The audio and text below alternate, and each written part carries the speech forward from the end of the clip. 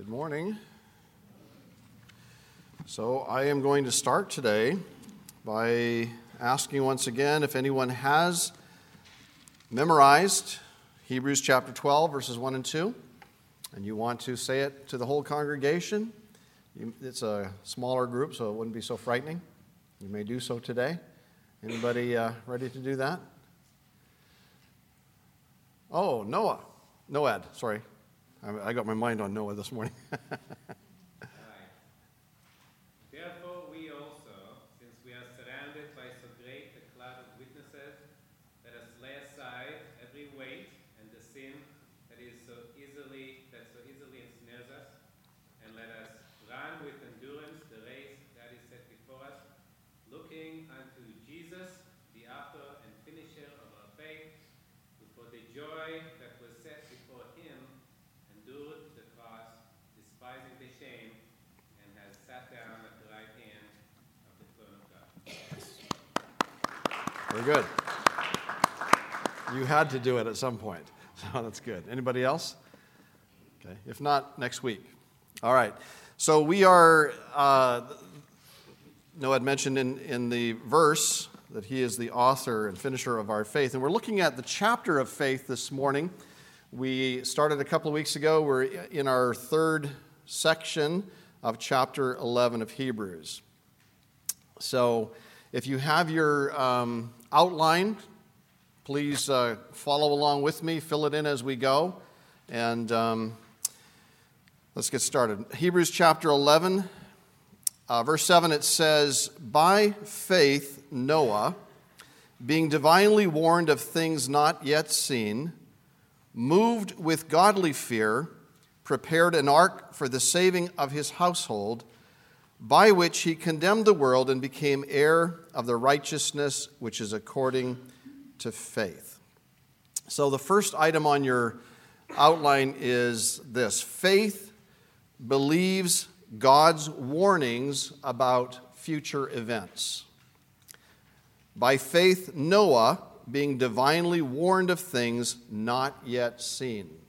So there are future events in Noah's life. God warns him about them, and he believes God. So I want to, if you have your Bibles, go to Genesis chapter 6. Let's read the warning that God gave to Noah. Genesis chapter 6, verse 5. "Then the Lord saw that the wickedness of man was great in the earth, and that every intent of the thoughts of his heart was only evil continually. And the Lord was sorry that he had made man on the earth, and he was grieved in his heart. So the Lord said, I will destroy man, whom I have created from the face of the earth, both man and beast, creeping thing and birds of the air, for I am sorry that I have made them. But Noah found grace in the eyes of the Lord." This is the genealogy of Noah. Noah was a just man, perfect in his generations. Noah walked with God. And Noah begot 3 sons, Shem, Ham, and Japheth. The earth also was corrupt before God, and the earth was filled with violence. So God looked upon the earth, and indeed it was corrupt, for all flesh had corrupted their way on the earth. And God said to Noah, "The end of all flesh has come before me, for the earth is filled with violence through them. And behold, I will destroy them with the earth. Make yourself an ark of gopher wood. Make rooms in the ark and cover it inside and outside with pitch.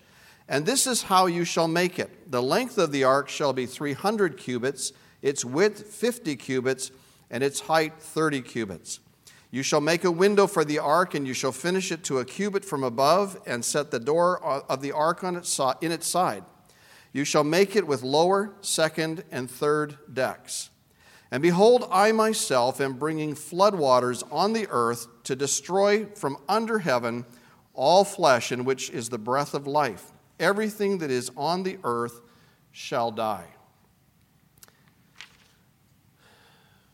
Before you can have faith, you have to have the Word of God. Faith comes by hearing, hearing by the Word of God. And faith requires the Word of God for direction. and Noah got it. We just read it. Based on what God said, Noah was warned about the future. And Noah listened, and God spoke about things not yet seen. There had never been any rain on the earth. The Bible tells us that the way the plants grew was from a mist that came up from the water, from the earth. Certainly there had never been a flood. There had certainly never been a ship like this. There were no building materials. There were no hardware stores. There were no lumber mills. And yet God called Noah to build an ark. God warned Noah, there we go, that he was going to destroy the earth with a flood. Noah was not a shipbuilder, so he had to believe God that God would give him the skill, and on his first try, his boat, the ark, would have to stay afloat for as long as God needed it. The ark was roughly 450 feet by 75 feet by 45 feet wide. 96,000 square feet of floor space, 1.3 million cubic feet of cargo room. Noah was warned about the future, and he took the warning seriously. Now, the rest of the story demonstrates that he had faith. So next on your outline, faith causes action. It says in verse 7, the second part of verse 7, Noah, moved with godly fear, prepared an ark for the saving of his household. Faith is the cause. Action is the result. Noah believed God's warning and took action. That's faith. So when God says something in his word and we believe it, we are showing that we fear God. Noah feared God, and it caused him to build the ark. We have respect and awe for God's word. But if we hear God's word and we do nothing, it shows that we are holding God in contempt. We do not have faith. We do not believe. The moment Noah cut down his first gopher wood tree, he demonstrated faith. And that faith continued every time he chopped down a new tree. It sustained him every time he applied pitch on the inside and the outside of the ark to make it watertight. Every time he fit two pieces of wood together, he demonstrated he believed God. And for 100 years, Noah lived out his faith in his daily life. Now, we speak about Noah having 3 sons and how they helped him out in building the ark because he needed some help. But when he started the ark, he was alone. He was, if you look at the chronological details of the chapters, we'll find that he had his sons after he started the ark. So maybe they got to be 20 and they started helping him. But for a good portion of the beginning of it, at least, he did it alone. Noah built the ark for the saving of his household. So Genesis 6:22 says this, "Thus Noah did according to all that God commanded him, so he did." Okay, next on your outline. Faith condemns unbelievers. It says he prepared an ark by which he condemned the world and became heir of the righteousness which is according to faith. Every single hammer blow, if there were hammers used, every single stage of the ark, as his neighbors watched him, as they saw what he was doing, Noah, it says in the New Testament, was a preacher of righteousness. And he spoke, he talked to his neighbors about the flood to come.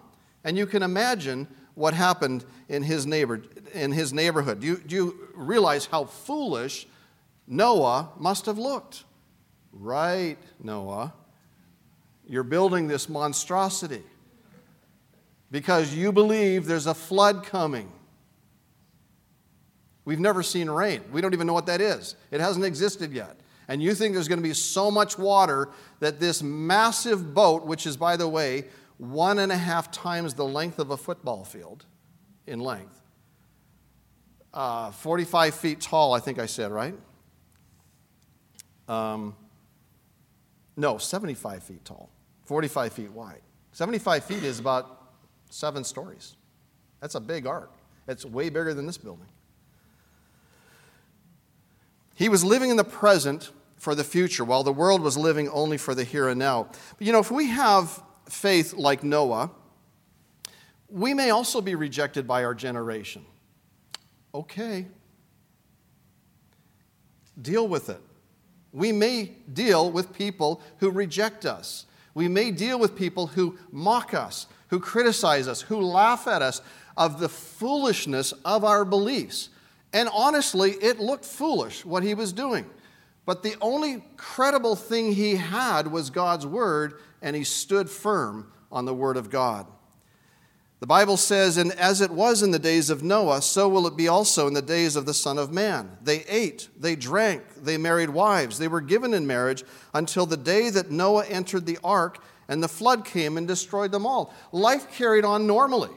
Everyday things just kept taking place. And there was old Noah out there building this ark. He looked pretty foolish. He was treated pretty foolishly, and nobody believed him. And he did this for 100 years. In Noah's day, God destroyed the earth with a flood. God told Noah ahead of time, and he believed God, and he lived accordingly. But God tells us that he is going to destroy the earth with fire. That is still future. Do you believe it? Do you believe it as much as Noah believed it? He's going to destroy the earth with fire. How does that affect our daily living? Because it's coming. It's real.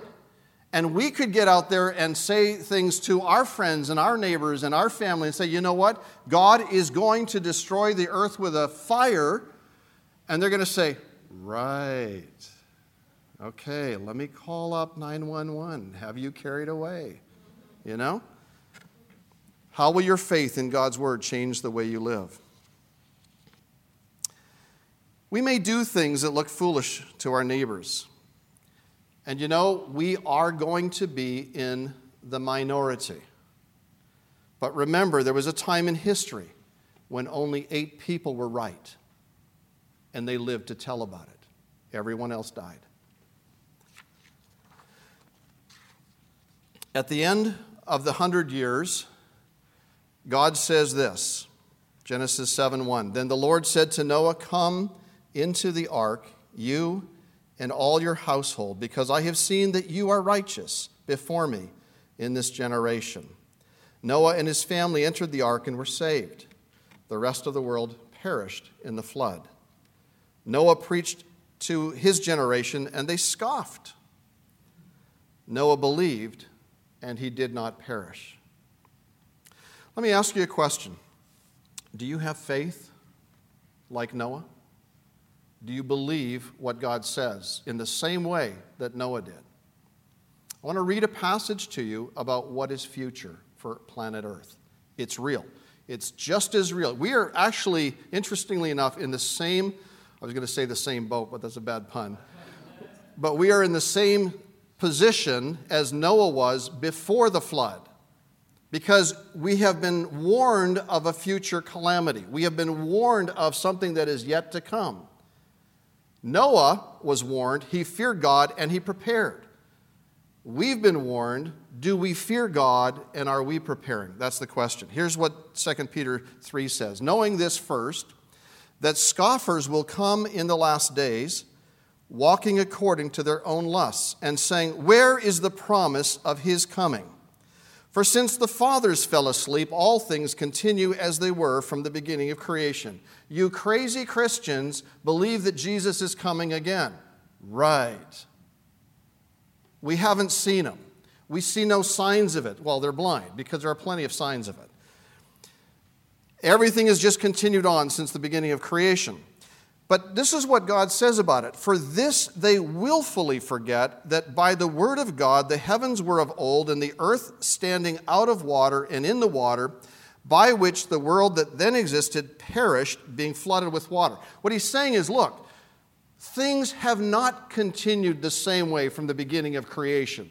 There once was a flood. We have a real example of a fulfillment of a warning from God, of a worldwide catastrophe. Another one is coming. So he says, but the heavens and the earth, which are now preserved by the same word, are reserved for fire until the day of judgment and perdition of ungodly men. But, beloved, do not forget this one thing, that with the Lord 1 day is as 1,000 years, and 1,000 years as 1 day. The Lord is not slack concerning his promise, as some count slackness, but is long-suffering toward us, not willing that any should perish, but that all should come to repentance. But the day of the Lord will come as a thief in the night, in which the heavens will pass away with a great noise, and the elements will melt with fervent heat. Both the earth and the works that are in it will be burned up. Therefore, since all these things will be dissolved, what manner of persons ought you to be in holy conduct and godliness, looking for and hastening the coming of the day of God, because of which the heavens will be dissolved, being on fire, and the elements will melt with fervent heat? Nevertheless, we, according to his promise, look for new heavens and a new earth in which righteousness dwells. So if we have faith like Noah, it will change our lives. It will change the way we think, and it will change the way we live. Well, how will it change us? Well, we will flee the wickedness of the world. And it says that we will live lives of holiness. We will stop living like sinners who do not believe God, but live godly lives. We will no longer live for the here and now, saying, let us eat, drink, and be merry, for tomorrow we die. But we will live knowing that Jesus is about to enter human history once again. Jesus is coming again. The earth is not permanent. It will be dissolved. Do we really have faith like Noah? Well, another example of faith is seen in the life of Abraham.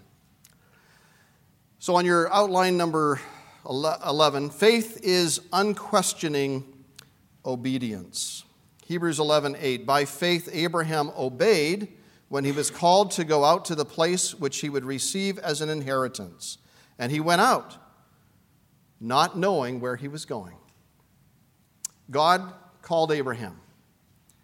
Now, Abraham was probably an idolater. Certainly the community in which he lived, Ur of the Chaldees, was an idolatrous country and city and people. And God called Abraham to pack his bags and get out of Ur. And he believed God and packed his bags and he left. It was unquestioning obedience. And really what this is the first step of repentance. Repentance is turning from what you're involved in, turning from your sin or your lifestyle or your way of living, and turning to God. That's repentance. It's a turn. It's an about face. And that's what Abraham did. Where was he going? I don't know. I do know, but he didn't know. He didn't know. What we do know is that before we were saved, what we did was useless, fruitless, pointless, and sinful. And God has called us to something better. He has called us to something different. He has called us to trust in the Lord with all of our heart and lean not on our own understanding. In all of our ways, acknowledge Him, and He will direct our paths, just like He directed Abraham. Does it sound scary to throw your life into the wishes of a God who you cannot see? In reality, there's no risk at all in believing God. And Abraham's life was forever altered. Abraham packed his bags, he left his hometown, he left his country, he left his people. He had no roadmap, he had no GPS. He simply trusted God to direct him where he was going to go. Faith is unquestioning obedience. If the Lord tells you to do something, if the Lord tells you to go somewhere, you say, yes, Lord. That's faith. Even though we may not know where we are going, we are at peace because we know whom we are following. The Bible says that only his sheep follow him. And if you're not one of his sheep, you will not hear his voice because you do not believe. Jesus said that. He says, you do not believe because you are not of my sheep. As I said to you, my sheep hear my voice, and I know them, and they follow me. And I give them eternal life, and they shall never perish, neither shall anyone snatch them out of my hand. Next on your outline, faith declares that we are resident aliens. By faith, Abraham dwelt in the land of promise as in a foreign country. God promised Abraham that he would give him the land of Canaan. If God owns everything, which he does, and God says, I'm giving you the land of Canaan, then it belonged to Abraham. But Abraham did not take possession of the land. He lived only as a stranger, as a pilgrim, as a resident alien. I don't know if he had a card back then. Actually, you didn't even have to block it out. I had already messed with the numbers, so it's okay. Nobody can copy it. Nobody looks like me anyway. Nobody wants to look like me. I love this card. I really do. I think it's a great card. So you're seeing what I have in my hand, except I have the real numbers here. It tells me that I am a resident. That means that I live here. I can live here in the United States. I'm allowed to live here and work and move and make money and certainly pay taxes. That's all part of what I can do as a resident alien. I can dwell here. But it also tells me that not only am I a resident, it tells me that I'm an alien. I belong to a foreign country. The USA is not really my home.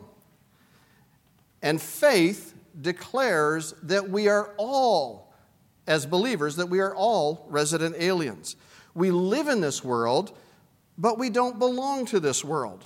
We belong to a foreign country, and that country is heaven. Our citizenship, the Bible says, is in heaven. It's not here in the good old USA. Sorry, Jake. Ephesians 2:19 says this, now therefore you are no longer strangers and foreigners, but fellow citizens with the saints and members of the household of God. Since we are citizens of heaven, that means that we are simply passing through the United States of America. We don't belong here. We really don't. Since we're just passing through, we are told, do not love the world, nor the things in the world. And if anyone loves the world, the love of the Father is not in him. We're passing through. Next on your outline, faith inspires us not to become settled in this world. In Hebrews 11:9 it says, by faith he was dwelling in tents with Isaac and Jacob, the heirs with him of the same promise. For he waited for the city which has foundations, and I'm going to restate that. For he waited for the city which has foundations, whose builder and maker is God. What this means is that God took Abraham and he said, look, Abraham, I want to show you something. And as far as the eye can see, from north to south to east to west, as far as you can see, all of this land, the land of Canaan, it's all yours. Okay? God said that to him. And he took it and said, it's all yours, Abraham. And Abraham wasn't the least bit interested in real estate. He never settled down, even though all the land was his. He never built a house. He dwelt in tents throughout his stay on earth. He lived as a pilgrim. He lived as a stranger. He lived as a resident alien. He was just passing through. So there's a lesson for us in this passage. And there is a sense in which I live in Castro Valley. There is a sense in which Castro Valley belongs to me. And maybe you live in Fremont or Union City, and Fremont or Union City belongs to you.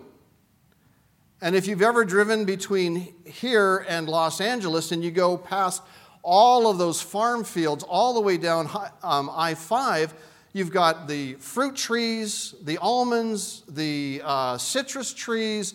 You've got the smelly place where all the cattle are. It's all yours. Every bit of it, it's yours. The farmers are just keeping it for us. But it all belongs to you. It all belongs to me. But I think it's really pleasing to the Lord when we say, thanks, Lord. I know it's mine. Thank you, Lord, but I don't need it now. I'll just let them carry on living on the property and taking care of it and taking care of the streets in Castro Valley and taking care of the sewers in Fremont and all that. I'll just let them do it. Thank you very much, Lord, but I'm not really all that interested. I'm content just to live here as a pilgrim. That's what Abraham did. The land of Canaan was his. And essentially he said, thanks, Lord, I know it's mine, but I'm going to live as a pilgrim here. I'm content to live as a resident alien. I'm really looking not for a town or a house or a place here. I'm looking for something different. It's the city which has foundations, whose builder and maker is God. What he's talking about is heaven. He's looking for heaven. Do you have faith like Abraham? Are you a settler here on planet Earth? There was a bunch of commercials at one time about those who were settlers. They were settling for things, you know. They were okay with everything, you know. Do you have faith like Abraham? Or are you a stranger and a pilgrim just passing through? Is earth your country? Or do you have your eyes fixed on the city that God has made? The city whose foundations are the only foundations that really are solid and secure. You know, I remember saying I wouldn't give a dime for the foundations of any house in the city of San Francisco. And I understand why. I'm a stranger and a pilgrim on earth. Some people think that I'm just strange. And they're probably right. Many, if not most of you, think that I'm crazy because of the way we live. We live like gypsies, going from place to place. Well, wait, that's not the right slide. That's the slide. Okay. Yeah, we pack, but we don't pack quite that much. Over 11 years ago, we made a decision to live out of suitcases and move from house to house, house to apartment, house to hotel, and to reduce the clutter of things that we owned and simply move about as strangers and pilgrims. Yes, it is the way we produce income. That's true. But our lifestyle inspires us not to become too settled on earth. Everyone chooses a lifestyle. Our lifestyle demonstrates what we believe. And Abraham's lifestyle revealed what he believed. And what he believed is that he owned it all, but he was quite comfortable living this way instead of settling down on earth, because he had his eye on the prize, the city, the country, heaven. And how we live demonstrates what we believe. And so I want to ask you, as you think about the life of faith, what do you believe? What do you believe? Next, faith opens the barren womb. By faith, Sarah herself also received strength to conceive seed, and she bore a child when she was past the age, because she judged him faithful who had promised. Therefore, from one man, and him as good as dead, were born as many as the stars of the sky in multitude, innumerable as the sand which is by the seashore. Sarah is the first woman who is described in this chapter of faith. This picture is of a 90-year-old Middle Eastern woman. Now, I know that the Bible teaches us that Sarah was quite beautiful. So beauty is in the eye of the beholder, I think, right? This woman is 90 years old. She lives in the Middle East. And I show you this picture simply to remind you how old Sarah was. 90 years old. And here is old Sarah. And God tells Sarah one day, Sarah, you're going to bear a child. You're going to have a son. And Sarah, by unbelief, laughed. She laughed at God. It's ridiculous. There has never been a 90-year-old woman in this condition have a child. It's not going to happen. And she laughed. Unbelief. Sarah had the Word of God. And you know, I'm not excusing Sarah, but I have to ask myself, and I have to ask you the same question. How often has the Lord spoken to us through His Word, and we've laughed at Him, scoffed Him, said, it's not going to happen, Lord. It's just not going to happen. Okay? That's what Sarah did. She laughed at God at first. And this was her first response when the Lord showed her His will. And sometimes it's our first response when the Lord shows us what He wants us to do, how He wants us to live, and it seems or may sound so outrageous that we may laugh in unbelief. But you know, Bill used to say this about people who were kind of messed up in their lives. He would say this. He would say, the last chapter has not been written.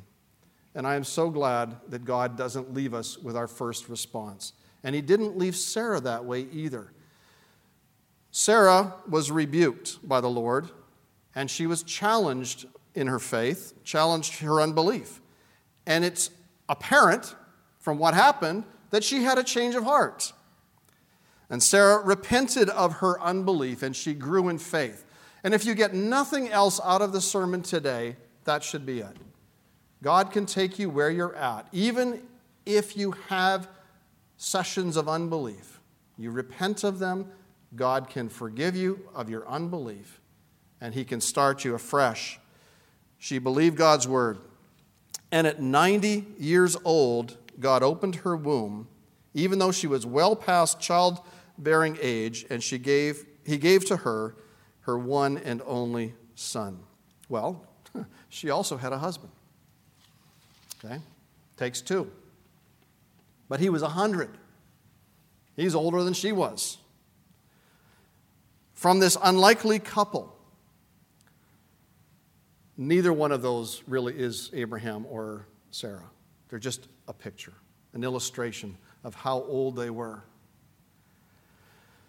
From this unlikely couple were born an innumerable multitude. Every Jewish person who has ever been born is a direct descendant of Abraham and Sarah, the 90-year-old and the 100-year-old.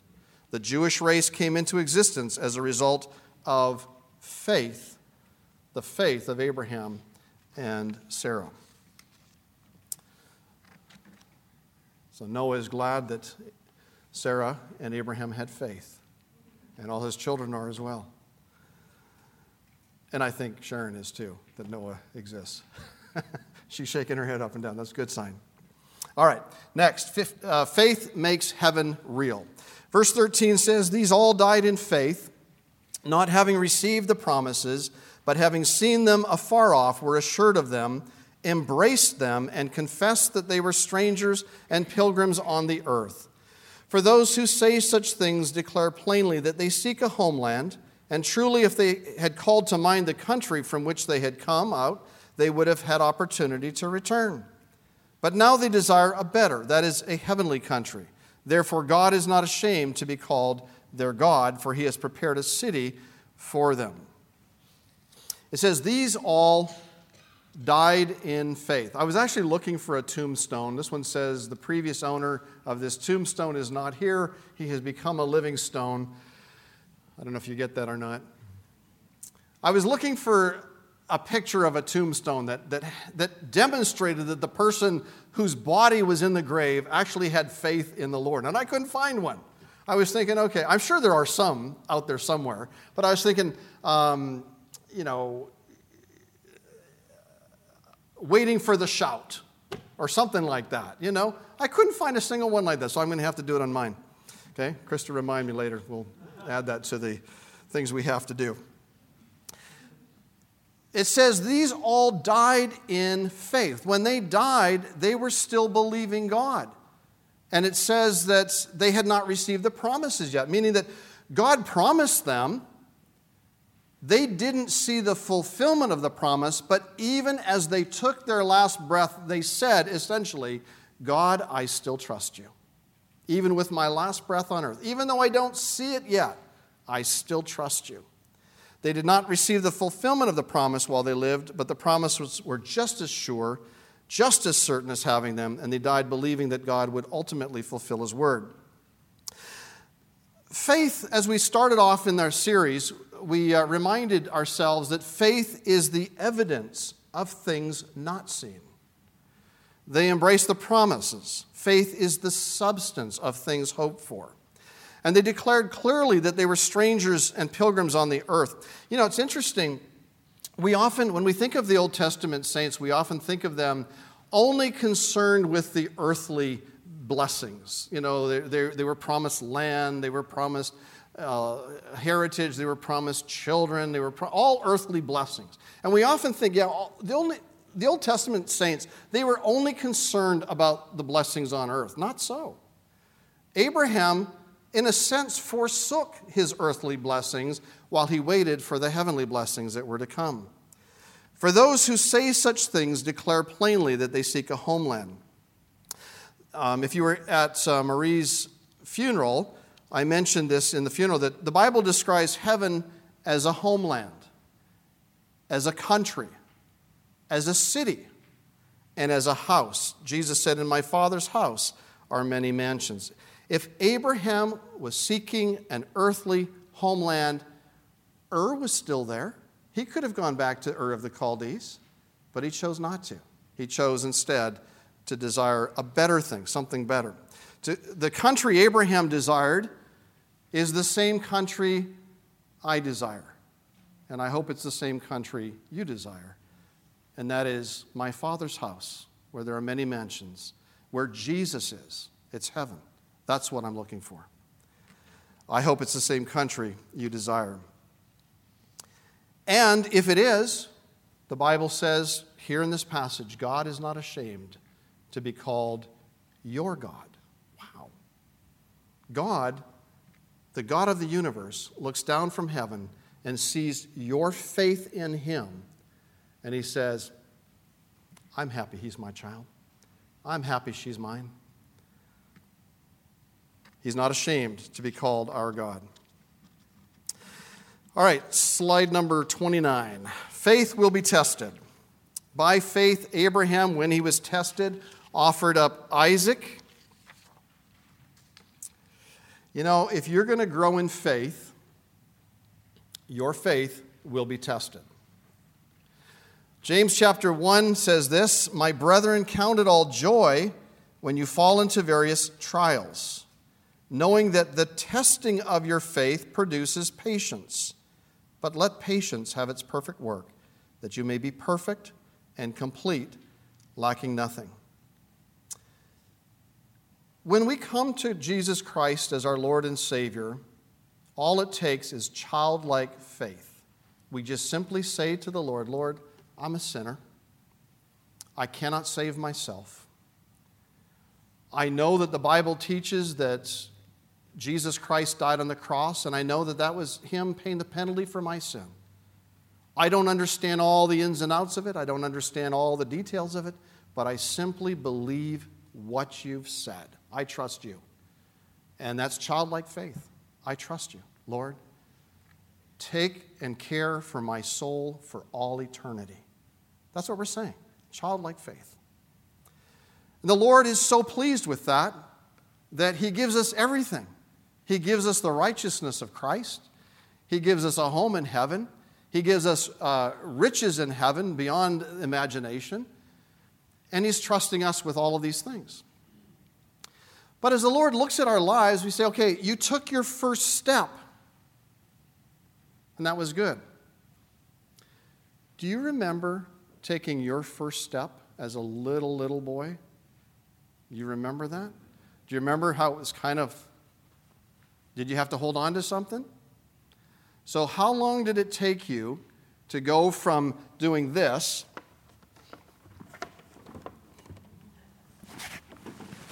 to being able to go like this.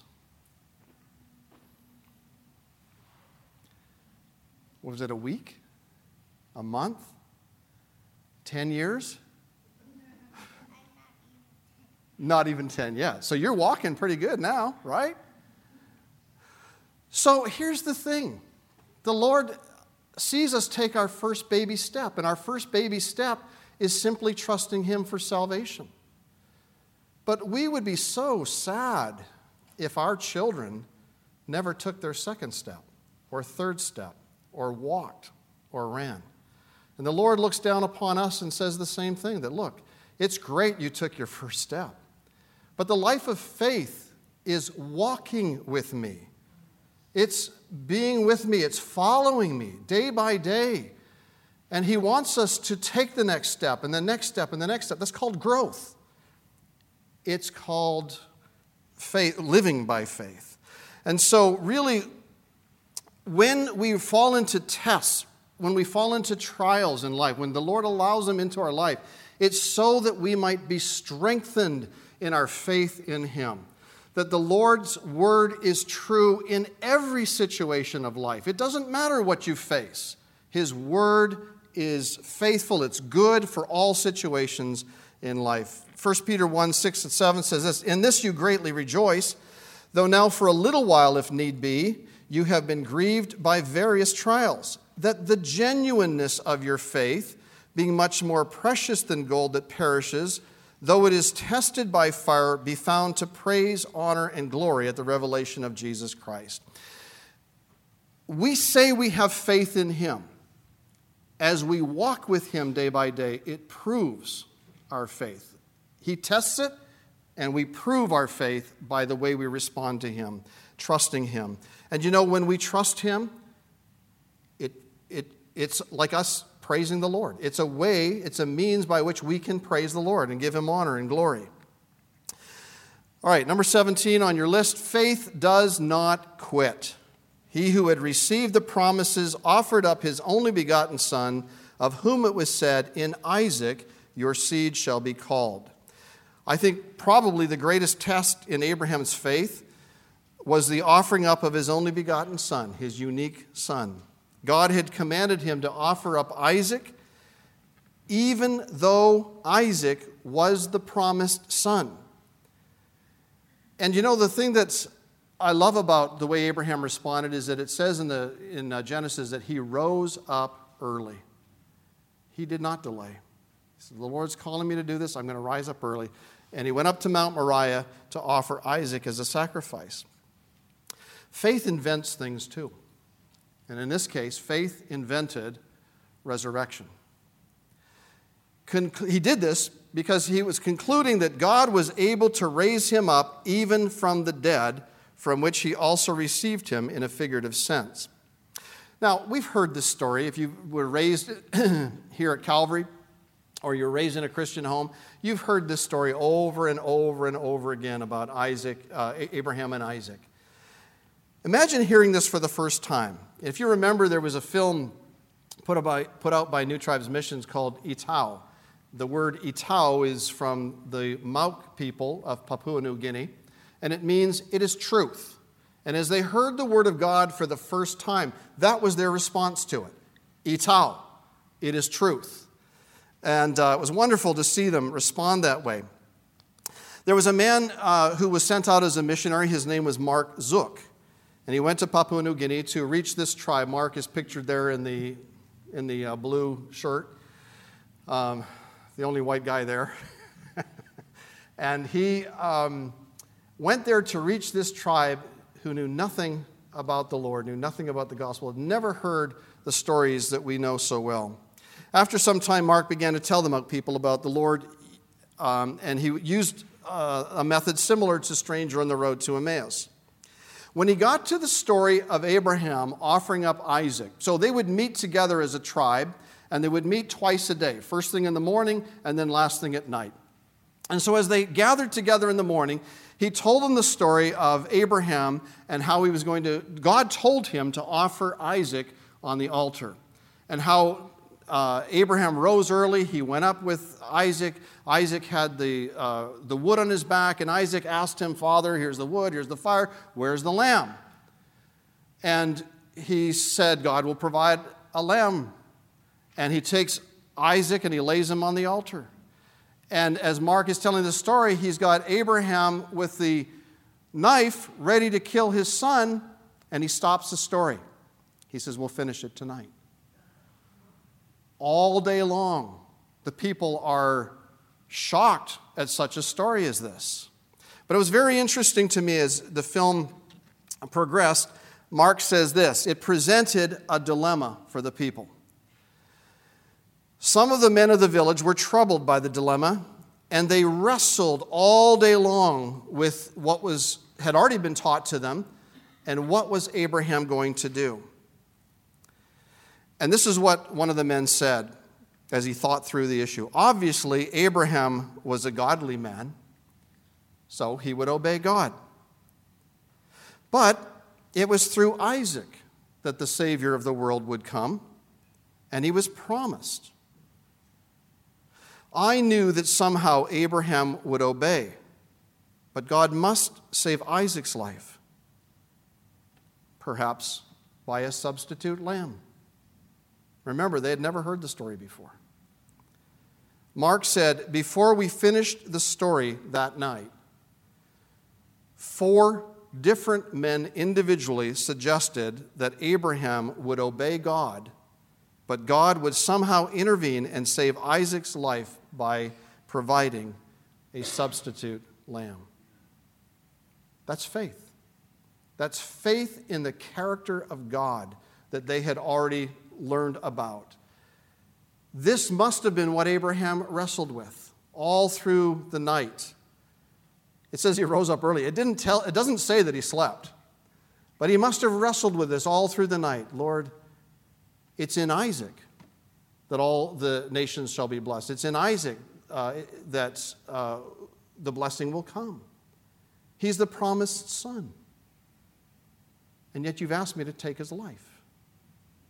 And then somewhere along the way, he had faith to believe in something that had never happened before, that God would allow him to take Isaac's life because he was going to obey, but God would raise him from the dead. Wow, that's faith. Abraham did obey God, and his faith went beyond all expectation.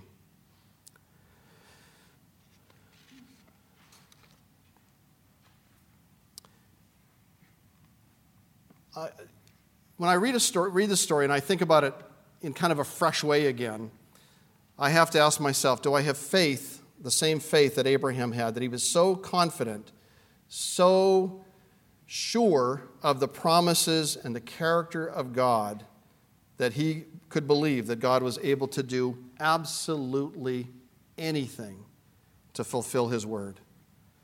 Brothers and sisters, God did not fail Abraham, and God will not fail you. He will not fail you if you trust him. So finally, the last point is that faith has absolute confidence in the promises of God. There are 3 individuals listed here, and I'll read about them. By faith, Isaac blessed Jacob and Esau concerning things to come. Verse 21, by faith, Jacob, when he was dying, blessed each of the sons of Joseph and worshipped, leaning on the top of his staff. Verse 22, by faith, Joseph, when he was dying, made mention of the departure of the children of Israel and gave instructions concerning his bones. So let's take them up one at a time. Isaac's faith is seen by blessing Jacob and Esau concerning things to come, things that had not yet happened. He spoke of the future as though it were the present, showing that he had absolute confidence in the Word of God and in the promises of God. Jacob's faith is seen at the time of his death. He blessed each of the sons of Joseph and worshipped, leaning on the top of his staff. And it says in the scripture that he had poor eyesight, but he had 20/20 spiritual vision. He also spoke of the future as if it were present, proving that he also had absolute confidence in the promises of God. Joseph had the same confidence in the promises of God because he spoke of God's future deliverance of Israel from Egypt. So he was still in Egypt. And he said to the children of Israel, listen, there is coming a day, because God has promised, when Israel will no longer be slaves in Egypt. We will not be here forever. How do I know that? Because God has promised. And when God delivers us from this land, you be sure to take my bones to the promised land. He had confidence, absolute confidence in the promises of God. The Exodus was years away, yet Joseph spoke about it as if it had already taken place. If we have faith like Isaac, Abraham, Isaac, Jacob, and Joseph, we can speak of future things as present realities. We will also live like them, with heaven as our home. And we will see the future as they did and have absolute confidence in every promise of God's word that is yet to be fulfilled. There are still many promises that God has made. They are still yet to be fulfilled. And the one that I'm looking most forward to right now is that Jesus is coming again. I am waiting for that shout. You know, not every time, but most of the time when I sign my letters, I say, yours, awaiting the shout. And the reason I say that is because that's what I'm doing. I'm awaiting the shout. That's next. How about you? Is heaven your homeland? Are you living in faith, looking forward to that day? And is it affecting the way you live day by day? Let's close in prayer, and then I think, Matt, you have a closing hymn. Is that right? Okay. Father, we thank you so much for these men and women of faith. We thank you, Lord, for lives that lived out so differently than the world, so unusual. And Lord, yet it just thrills our heart when we read these stories of these people who trusted you. They had your bare word, and that was enough to stand on. And Lord, they may have looked foolish in the eyes of the world, in the eyes of their friends and family, relatives, but Lord, they still stood firm on your word, knowing that what you promise you will fulfill. Lord, help us to live that way day by day. Help us to take your word seriously. Help us, Lord, to take your promises as our own and enjoy them with confidence as these ones did as well. We pray this in Jesus' name. Amen.